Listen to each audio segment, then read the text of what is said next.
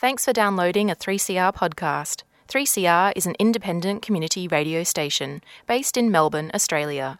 We need your financial support to keep going. Go to www.3cr.org.au for more information and to donate online.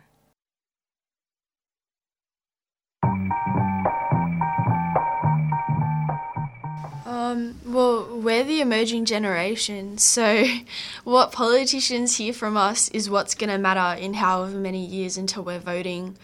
What we say matters because we're going to be in control really soon. Welcome to Women on the Line, a National Women's Current Affairs programme produced at 3CR Community Radio in Melbourne on Wurundjeri country of the Kulin Nations and broadcast on the Community Radio Network. I'm Aoife Cook. Calls to free incarcerated children on Nauru are increasing and growing louder. Refugee campaigners, doctors, NGOs, activists and innumerable concerned and distraught individuals and communities from across the country are demanding kids off Nauru. A groundswell of voices are, we hope, pushing towards change, and children across Australia are joining in and speaking up for their peers in detention. In this week's Women on the Line, I speak to two young people who've spent many weeks organising a children's march for Nauru in Melbourne. Later in the show, we also chat to Gabrielle de Vietri from the Artist Committee, who initiated the event. This show also features Iranian singer and musician Gelerea Pour. First we'll hear from Romy and Nia. We sat down to chat before the Children's March, scheduled for Sunday the 21st of October, but you should be able to find photos and information online. Yeah, my name's Naya. I'm 16 years old and I'm from Melbourne Youth for Refugees, but we're currently changing our name to Melbourne Youth with Refugees. I'm Romy, I'm 14 and I've been to a lot of marches and I do try and get involved in activism stuff, but this is the first time that I've helped organise one, so... Can you describe what life is like for kids on Nauru and why this is so important to you to deal with? Yeah, well, life on Nauru for these kids in camps is absolutely awful. It's completely unimaginable because so many of these kids have been taught to believe that they will never come to Australia, that they will never seek safety or live in a land where they're welcome. So, so many of them are depressed and, their mental health is just deteriorating and they're just losing hope if they haven't already. Yeah, and on top of the horrible way they're being treated, they're being, they're not getting any sort of healthcare benefits or no one's looking out for them. On top of that, there's no one's letting them know what's happening either. No one's saying you're going to be in this camp for another month. No one's saying everything's going to be fine, you'll end up, everything's, they don't know what's going on. They're here and then they're there and then they're in this horrible place where our government is treating them completely awfully and not telling them why or giving them any sense of hope. Yeah, and as you said, pretty unimaginable in a way. What do you think are the biggest difficulties to success on getting kids off Nauru? What do you think makes it so hard? Why do we need to fight and shout for this? Well, obviously we are not in control of what our border control does, what our government says about refugees and especially as young people there's not that much that we can do right here, right now. We can't go replace Dutton and undo everything that's been said and done, and we can't even vote in elections. So we just want to make it clear what we do think, and hopefully that will change some people's minds and help some people think about it, because that's pretty much all we can do at the moment. Yeah, but it's really positive. Yeah.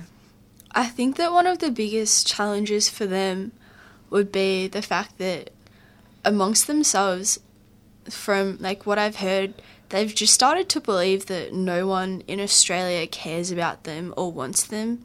And so even if they are being given education opportunities in Nauru, if they have fled their country in the hopes of coming to Australia and then being told essentially that they're not wanted and they're a pest for society, then that's going to be a massive struggle for them in terms of success, because they've come to believe that no one wants them to succeed or have a happy, safe life. Yeah. And do you think parts of the campaigning, like Rami, you said that it's about telling the politicians what you want as young people, but do you think part of it is also telling the young people on Nauru that you care? Yeah, totally. Yeah, but Because all they're really told, they're not really told anything. Actions speak louder than words, and it is the Australian government and it is Australia who is detaining them and putting them through this horrible, horrible stuff. And so obviously you are going to feel like the nation that is doing this to you hates you, but we just want to stand up and say we don't hate you. We don't stand with what our government is doing. Yeah. yeah. Good. It's hard though, and when you're talking about and dealing with difficult issues like this, are there things that you guys do for yourselves to take care of yourself so that you can kind of keep it sustainable and keep yourselves safe? Not everyone takes it on board. You guys have chosen to do that to help make other people's lives better, but how do you deal with it?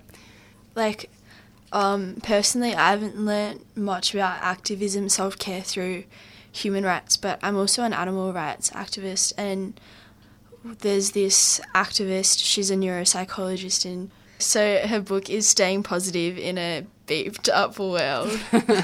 An effed up world. She talks about activism and says that the major thing for helping other people or helping other beings or species is that you can't help anyone else if you're deteriorating yourself to do that.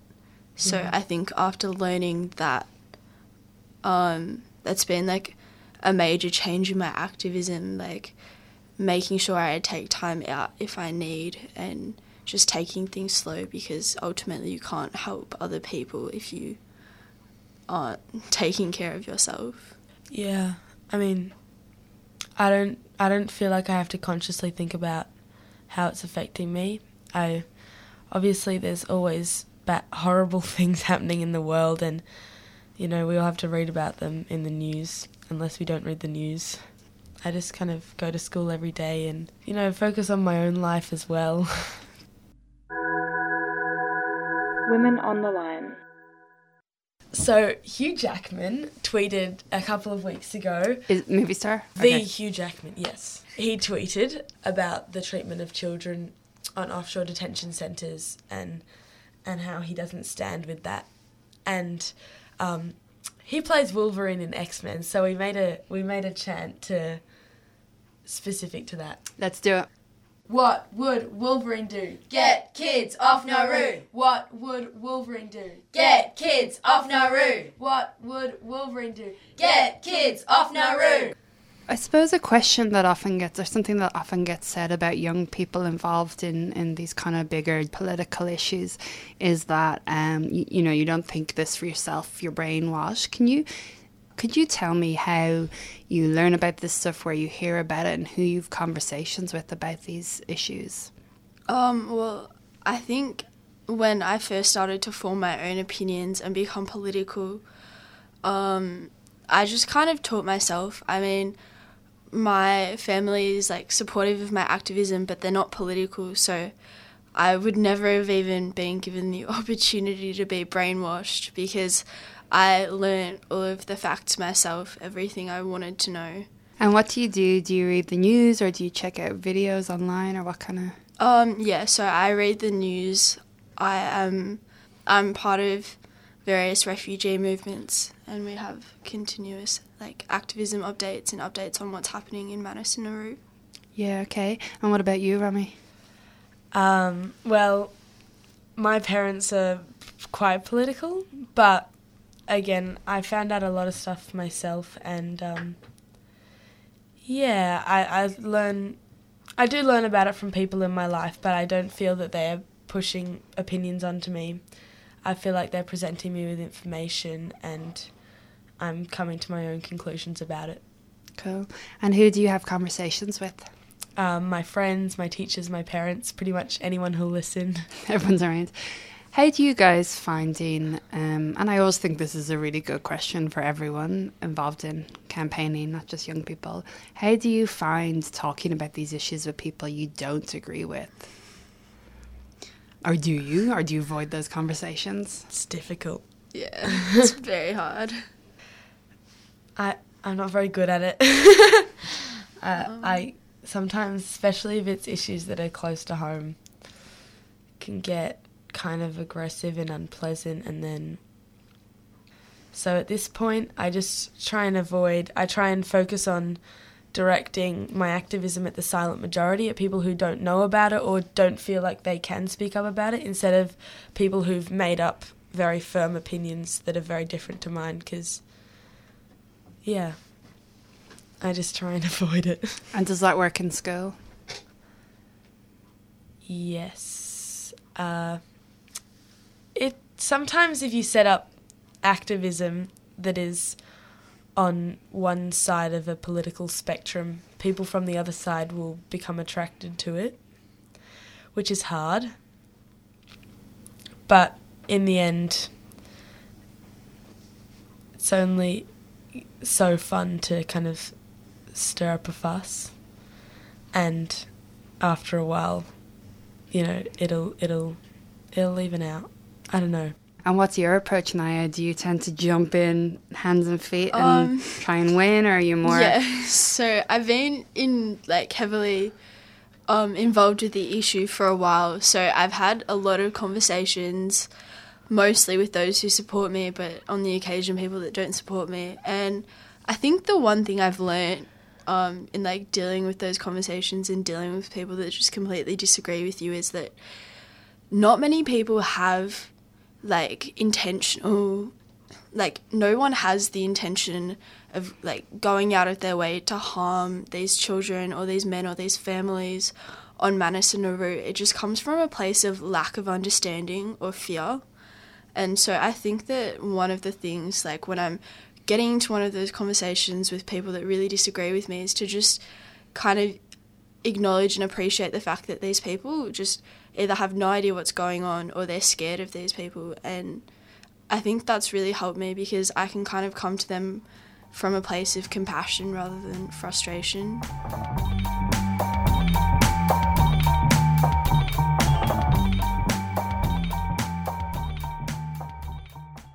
From northern Iran, a Persian lullaby, Ala Titi, has a parent asking the moon to come out and brighten the night sky to ease their child's fear of the dark.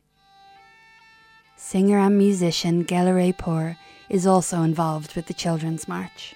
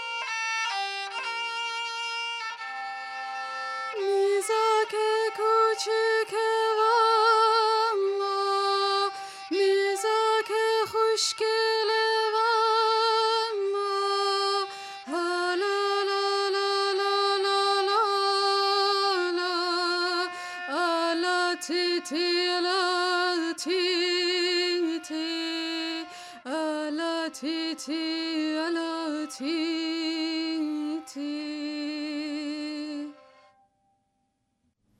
so I started going to RAC, which is Refugee Action Collective. They're all amazing. I was quite involved with them, for a little while. I found there was not many young people like myself while there were young people at rallies, in terms of organising and being more heavily involved in between those big events, there just weren't enough young people. So I set up earlier this year Melbourne Youth for Refugees, or with. So I've just been really busy with that and trying to build campaigns for us as a movement to support refugees. And what kind of actions and tactics do you use? So mainly because a lot of our members are young and obviously non-confrontational if they're new to activism. We've mainly been focusing on information outreaches. We recently organised a forum, which I think we had 50 attendees. It was how young people can help refugees. So we had activists come in and people from the ASRC and refugees with lived experience. And the ASRC is the Asylum Seeker Resource Centre. Yeah. And you mentioned that you've been to other protests? Yeah, I generally go to the Invasion Day March, and I've been to quite a few refugee-focused marches and stuff like that. And you see a strong connection between the Invasion Day March and the refugee marches? Well, yeah, I guess Australia is racist in some ways, and yeah, it's all racism. And you're stamping your feet to get things moving on that. Yep. Oh, yeah. I'm part of my school's feminist collective, and we just started. We just formed last year, and at the moment we're working on stuff within our school. Year 8. Yeah, we just started I was in Year 7. So we're pretty new, but... What's the plan? The plan is, we've made a video, we made a PSA, public service announcement, about gendered language, and we're putting that throughout our school, trying to get people to, rethink how they talk about gender. And we're doing the video alongside with a poster campaign, and we'll be putting videos and GIFs about it online and doing online advertisements about it. When we started, it was everyone's invited, open doors thing. 50 people came to the first meeting, which was amazing. But 6 of them were there to just say, oh, I identify as a teacup, and, it's women's fault if they get raped, if they're dressed like sluts. And we had to deal with that for a few months. It was actually pretty awful. So now we're a 10-person club, 10 to 15. Great. And we get a lot more done, and more people start to join, and they find that it's a much more inclusive and inviting space. And sometimes we do a lot of work on our PSA, and sometimes we just sit and talk about whatever is on our mind. It's actually a really amazing club to be a part of. It's a really amazing community to be a part of. Women's on the line. Oh, that was Women on the Line. Women on the Line.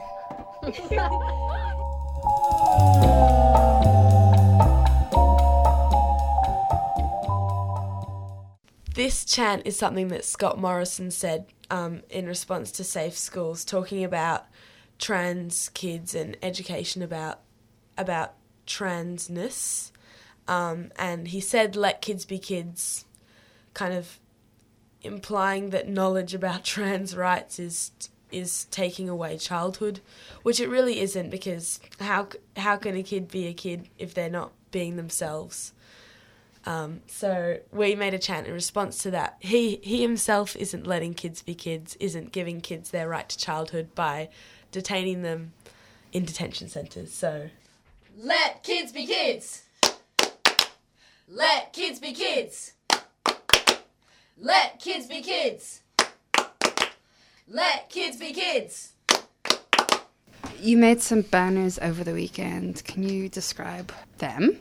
So there's one that I made out of like a yellow baby blanket that my grandma made for me and my sister when we were babies.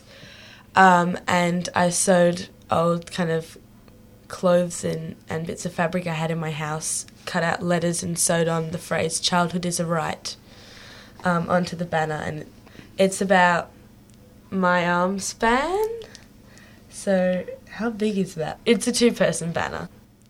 So we had a banner painting session a while ago as Melbourne Youth with Refugees in preparation for our very first contingent at a rally. So we're going to be bringing that banner along. It's, I think, 3 by 1 meters. It's massive. It's fully rainbow, and then in black text says Youth for Refugees, just because we wanted to show that as young people we're like standing and marching in solidarity with all the people on Manus and Nauru and offshore detention. Nurture, don't torture. Children are the future. Nurture, don't torture. Children are the future. Nurture, don't torture. Children are the future. I'm Gabrielle De Vietri. I'm an artist and part of the Artist Committee, which is co-hosting the March for Children on Nauru, the Children's March.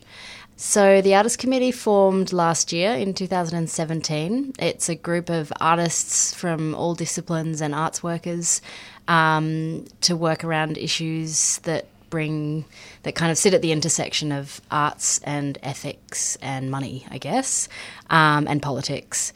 So we kind of, our first and biggest thing that we've done so far is to work on the commercial relationship between the National Gallery of Victoria and Wilson Security, based on Wilson Security's contract to patrol the offshore detention centres on Manus Island and Nauru. So over about 6 months we staged various interventions at the National Gallery of Victoria that would force them to kind of choose between their public reputation and their contract with Wilson Security. And eventually they dropped Wilson Security earlier this year, along with other major cultural institutions who didn't want to be targeted next. So that was our main campaign. And then after a bit of personal care and recuperation, we felt like we needed to come back to the issue. And why did you start organising with children and young people? I guess what really worked at the time of organising around the National Gallery of Victoria and Wilson was that it contributed to a groundswell of movement around getting the men on Manus Island released, which they were, but not fully, of course. And I think that, again, the same applies with this Children's March, is that there's a groundswell around the fact that these children are suffering so much. And so we feel like we're best placed to amplify that groundswell. And a lot of the people in the Artist Committee are parents. And so we kind of tapped into that understanding of how universally precious childhood is, and reached out to work with young people here in Australia to amplify their voices, calling for an end to mandatory detention and offshore processing. So a question for all of you, which is the key question, I think. What do children and young people bring to a campaign that adults don't or can't? Well, we're the emerging generation, so what politicians hear from us is what's going to matter in however many years until we're voting. What we say matters because we're going to be in control really soon. Fair enough. Yeah. And there's specific issues that apply to children as well, like the matter of detaining children. Like, I'm pretty sure the UN recognises childhood as a human right, the right to play and to have a period of innocence at the beginning of your life where you don't have to be opened up to how beeped up the world is. And so I think it's important to see a group of people who do get that privilege saying, well, we recognise that you guys don't have that, and we're not okay with that. A really important part about my activism is making sure that I'm not speaking over those with lived experience. Anyone that has experienced this should have their voice enhanced by the movement. Yeah, it's a really hard balance to find between kind of speaking over people who are going through bad, horrible stuff and kind of not standing up for something that's... Yeah, I just think those that like have actually experienced it, I think their voices should matter more. And sometimes they're not really, it's not really shown, but like it should be. And in this particular instance, because we're dealing with children, and because we're dealing with traumatised people, it is very hard to turn I guess, to kind of get that balance between a request and an opportunity, and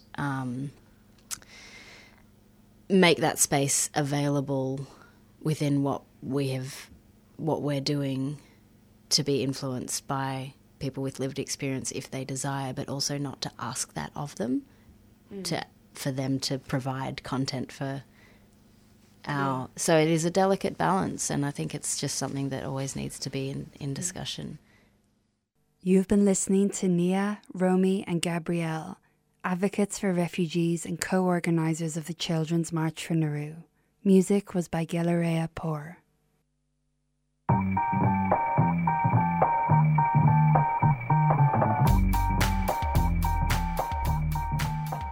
Women on the Line is a national women's current affairs programme made for community radio.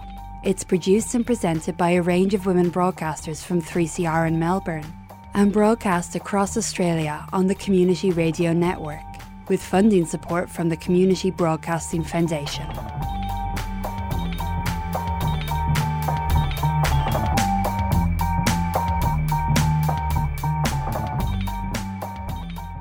We'd love to hear your thoughts or comments about the programme, so please send an email to womenontheline@gmail.com, and you can also find us on Facebook or Twitter.